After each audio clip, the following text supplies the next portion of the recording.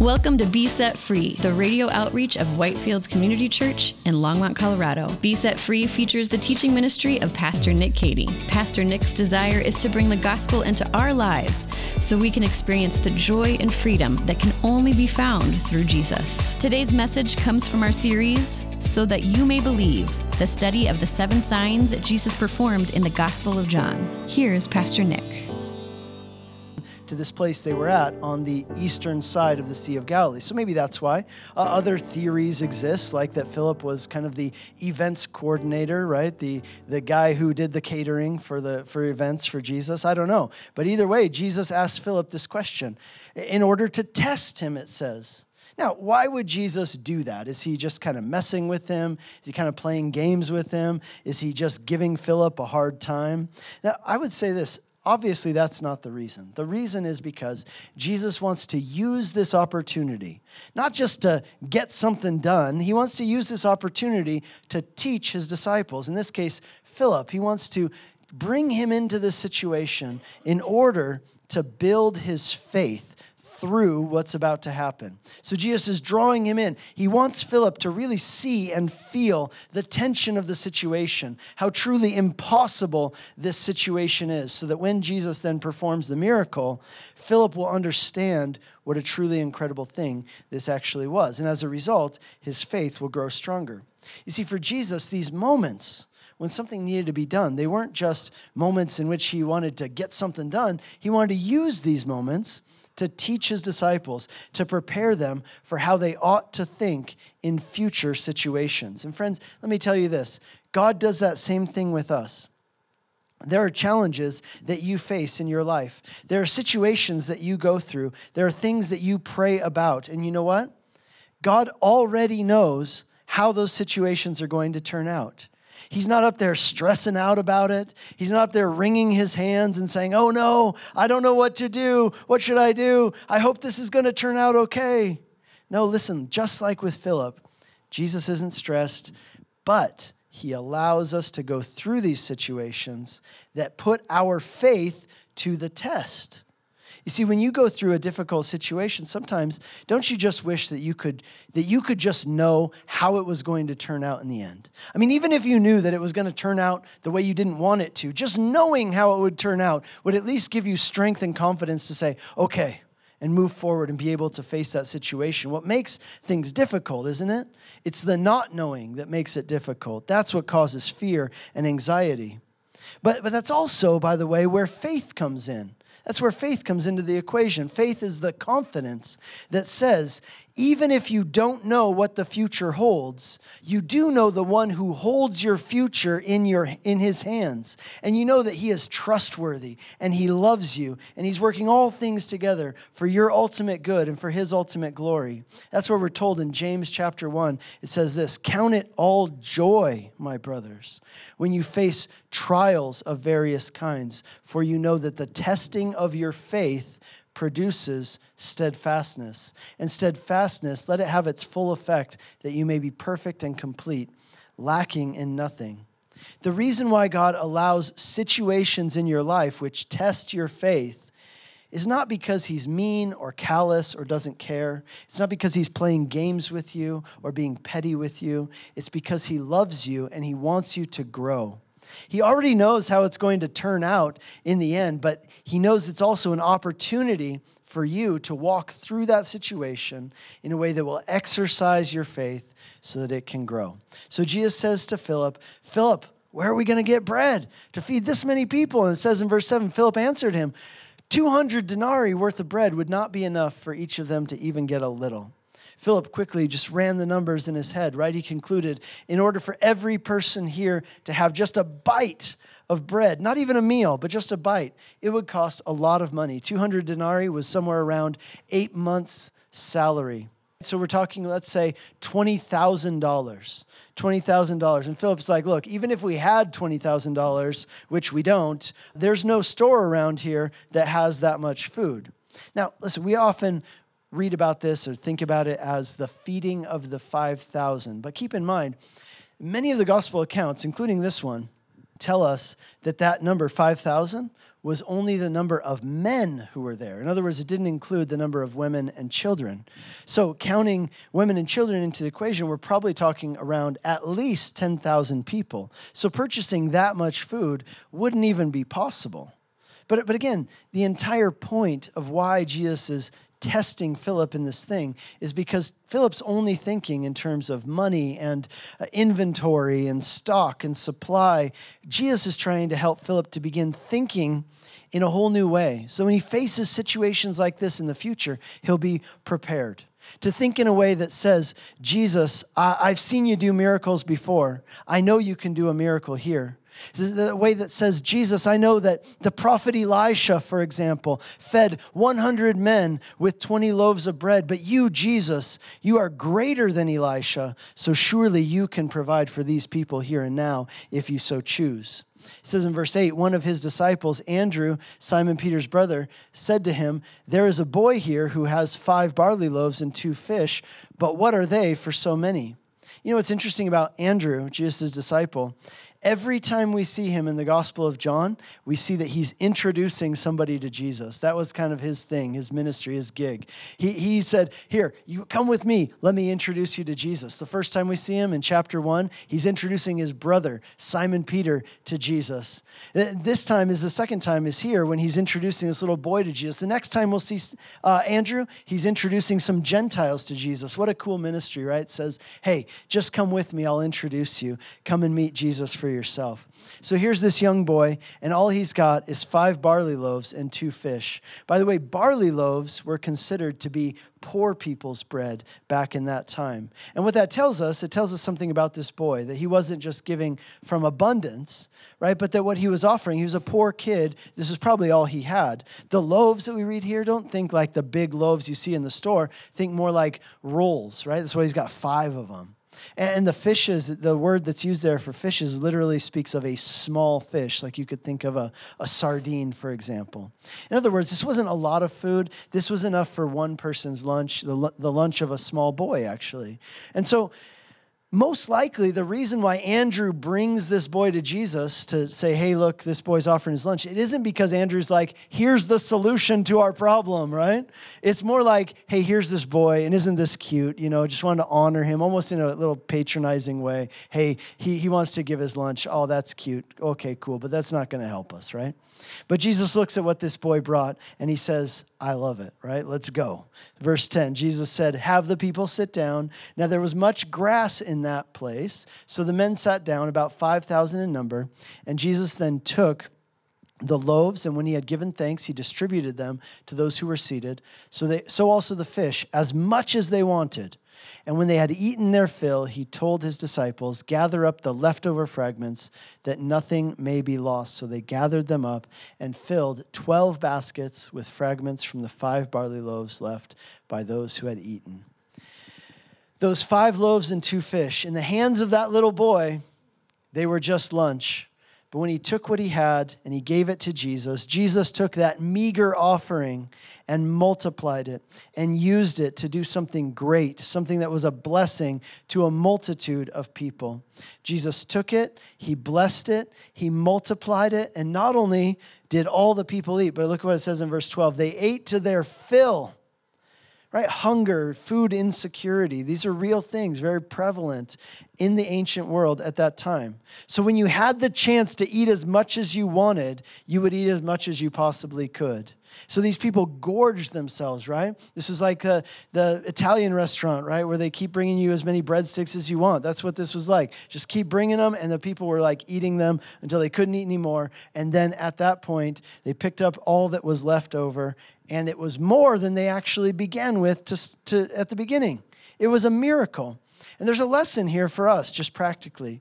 Whatever you may have, whether it's a talent or an ability, if it's money, if it's time, if you will give that to the Lord, he will take it, he will bless it, and he can multiply it, and he can use it to serve and bless many people, just like he did with this little boy's lunch. Now, that challenges me. I hope it challenges you, too, to have the heart that this little boy had. That rather than holding on to what I have for myself, keeping it for myself, I want to take what I have and dedicate it to the Lord, give it to him to use for his purposes, because in my hands, it won't accomplish very much.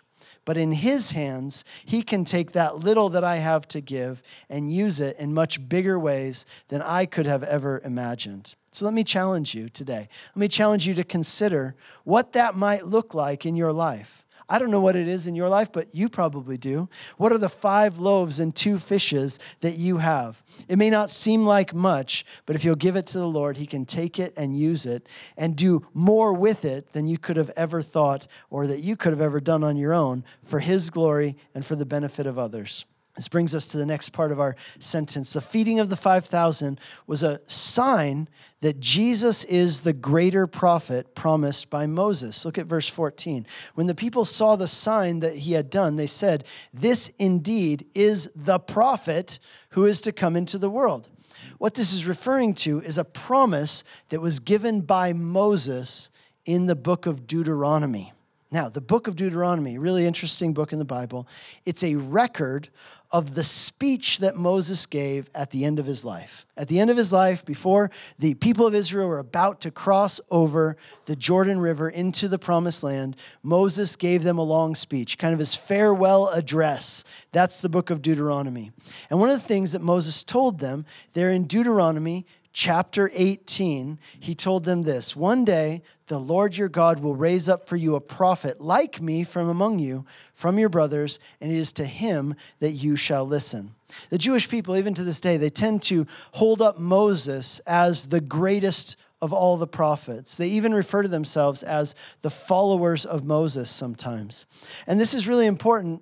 This is a really important passage because in it, Moses himself told the people that one day God was going to send them another prophet who would be like him, but greater than him.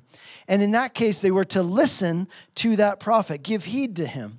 And here's the rest of what Moses said about this future prophet there in Deuteronomy chapter 18. He said, "And the Lord said to me, they are right in what they have spoken. He said, I will raise up for them a prophet like you from among their brothers, and I will put my words in his mouth, and he shall speak to them all that I command him.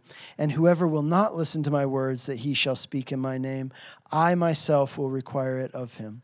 This prophet Moses was speaking of is the one that we call the Messiah. He was speaking about the Messiah. Moses, think about it, he had led the people out of bondage and slavery in Egypt. Moses had given them the law of God. Hi everyone, Pastor Nick Cady here to tell you about an exciting opportunity for women in ministry. If you are a woman who is involved in ministry in any capacity, then we invite you to come to the When She Leads Ministry Conference taking place at Whitefields Community Church on April 14th and 15th, 2023. This is a Calvary Chapel conference, and the goal and vision of it is to equip you with the tools you need to serve well. To sign up for the conference, go to whensheleads.org, and if you have any questions, contact us at info@whitefieldschurch.com. And now, back to today's message. The word of God, but one day, he said, God is going to send you someone even greater. Someone who will set you free, not just from the physical bondage of slavery, but from the ultimate bondage of sin and death. God is going to send you someone who would not just give you the law, but someone who will actually fulfill the law. Someone who will be able to save you from the penalty of the law that you have incurred because you have failed to keep the law and its perfect standards. This is why we read in the Gospel of John, chapter 1, that when John the Baptist came on the scene, this was one of the questions people asked him. Are you the prophet? What does that mean, the prophet? They're referring to the prophet who was promised by Moses, the prophet who Moses said would be greater than him that God was going to send. Now we know from ancient Jewish writings from around the time of Jesus that when the prophet came, right, when the Messiah came, the people believed that the sign of the coming of the Messiah is that when the Messiah came, once again, manna would come from heaven to feed the people of Israel. This was one of their expectations. Now, manna, of course, was that miraculous provision of bread that God provided in the wilderness to feed the people of Israel on their journey out of Egypt to the Promised Land. Every morning, it says in the book of Exodus, manna would appear on the ground and the people would collect it, but they could only take as much as they could eat that day because it didn't last, right? It was something that would go bad very quickly. And so they had to trust God every day to give them their daily bread. So think about this scene and remember what it said in verse 4. When did this take place? Around the time of Passover. That's important because here's Jesus, the greater than Moses. And he's with the people in the wilderness. And he does a miracle to provide them with bread to eat.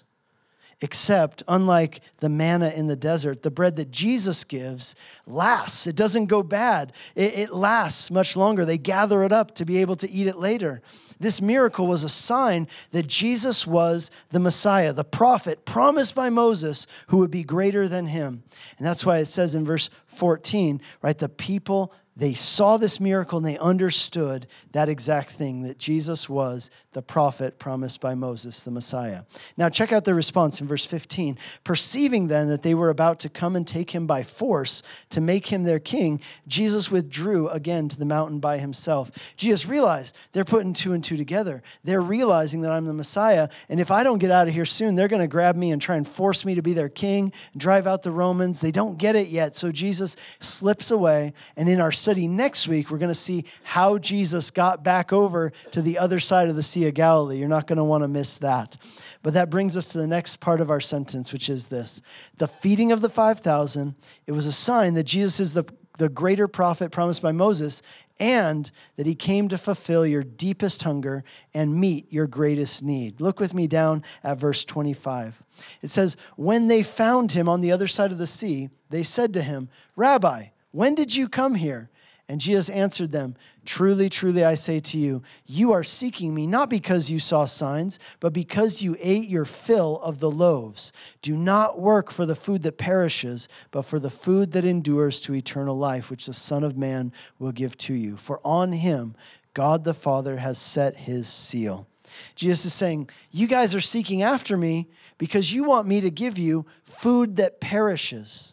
They didn't only want more bread, right? It wasn't just about bread. It was about also the fact that they wanted Jesus to be their king who would lead them against the Romans. They were saying, Jesus, you're our guy. You can meet all of our needs, right? All the needs we have, the need for food and the need for freedom. Those are all the needs we have, and you can meet our needs.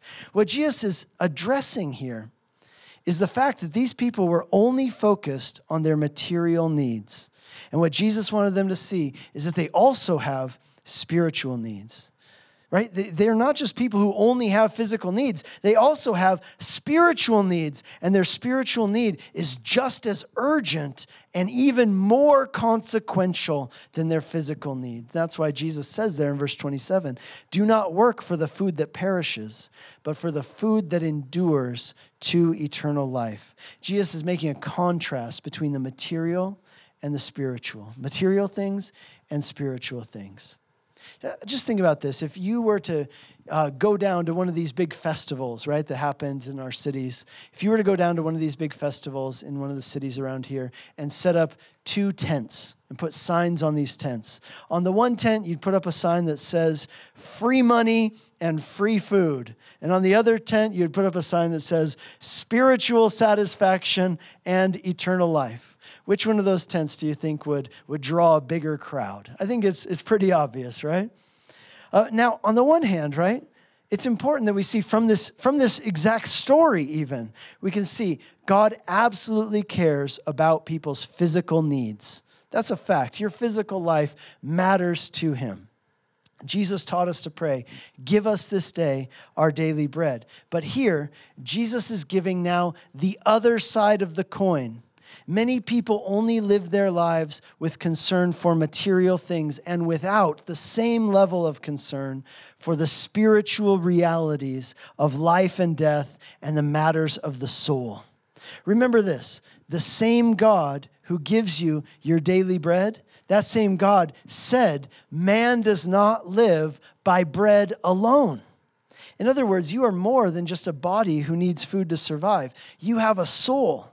And it would be a terrible mistake for you to spend your life only focused on and obsessed with material things and ignoring your deep spiritual need and the fact that Jesus has come not just to care for your physical needs, but to meet your ultimate, your greatest need, the salvation of your soul. Look at what it says in verse 28. They said to him, "What must we do to be doing the works of God?" In other words, okay, how do we get this spiritual bread that leads to eternal life? Verse 29, Jesus answered them, "This is the work of God, that you believe in him whom he has sent." Eternal life, the salvation of your soul, it isn't something you can earn. It's not something you have to work for. It's something that Jesus came to give you. He came to do it for you, and the way to receive it is by believing in him. Listen, the material things of this life, the material things of this world, they can only ever satisfy you momentarily. Have you experienced that yourself? That the material things of this world, the satisfaction they give, it is only momentary. It's fleeting. Right? In every one of us, there is a deeper hunger. In every one of us, there is a spiritual hunger, a spiritual craving. We're longing and looking for substance. We're looking for reality. And that's because you were created by God and you were created for God. And until you enter into relationship with God, you will never find the lasting satisfaction that your soul craves. You know what we do sometimes? I know I've done this myself. We try to numb that deeper hunger, that spiritual hunger. We try to numb it by distracting ourselves with material things. But you know what happens when you do that? It's kind of like eating cotton candy, right? When you eat cotton candy, it's never as satisfying as you think it's going to be. It doesn't have any substance, and you just find yourself sticky and gross and feeling bad about your choices in life. And you know what? You're still hungry. And if you surround yourself with hobbies and toys and entertainment, and you just keep yourself really busy, because that's what we like to do, right? How you been? Oh, super busy, man, just slammed. That's what we do. If you keep yourself just really busy, entertained, whatever it is, you might be able to numb that hunger in your soul, but it won't go away. It'll still be there in your quiet moments, when you lay down, when you're alone. It'll still be there. It won't go away. It won't be truly satisfied. And that's why Jesus says in verse 35, "I am the bread of life. Whoever comes to me shall not hunger, and whoever believes in me shall never thirst." You see, the only way to experience the lasting satisfaction that your soul desires is through him. Because even though you were created by God and created for God, your default condition, for every one of us, our default condition as human beings is that we're separated from God and we are spiritually dead. The only way that you can be brought from death to life, the only way that you can have eternal life is through Jesus and what he did for you. Look at what Jesus says now in verse 47. He says this, "Truly, truly, I say to you, whoever believes has eternal life.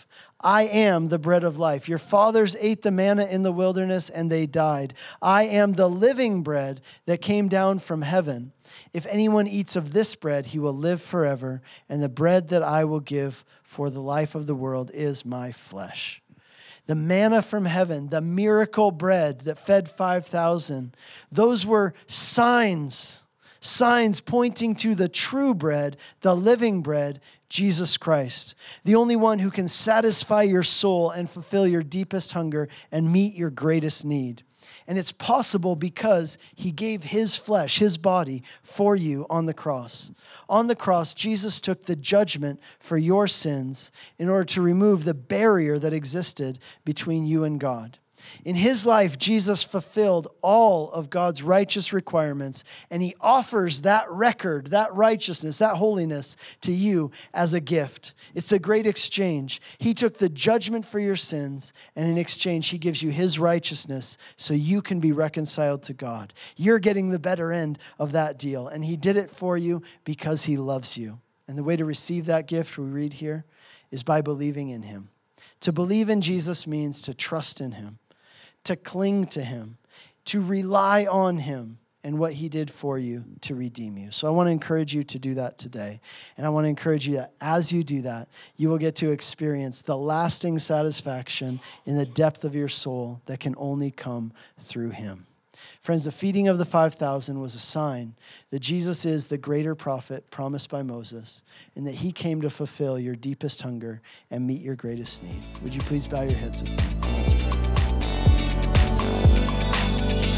You've been listening to Be Set Free, the radio outreach of Whitefields Community Church in Longmont, Colorado. We have 2 in-person services on Sunday mornings at 9:15 and 11 a.m., and both services are live streamed on our website for those who would like to worship with us online. We are located just east of County Line Road and Highway 119 at 2950 Colorful Avenue in Longmont. For more information or to hear other messages from Pastor Nick, visit us online at whitefieldschurch.com. Be Set Free is a listener-supported program. If you have been blessed by this message and would like to support this ministry, you can send a donation via check to 2950 Colorful Avenue, Longmont, Colorado, 80504, or donate online at besetfreeradio.com. If you would like to support Be Set Free Radio or the ministry of Whitefields Church in Longmont with a donation, you can send a check to 2950 Colorful Avenue, Longmont, Colorado, 80504, or give a financial gift online at whitefieldschurch.com.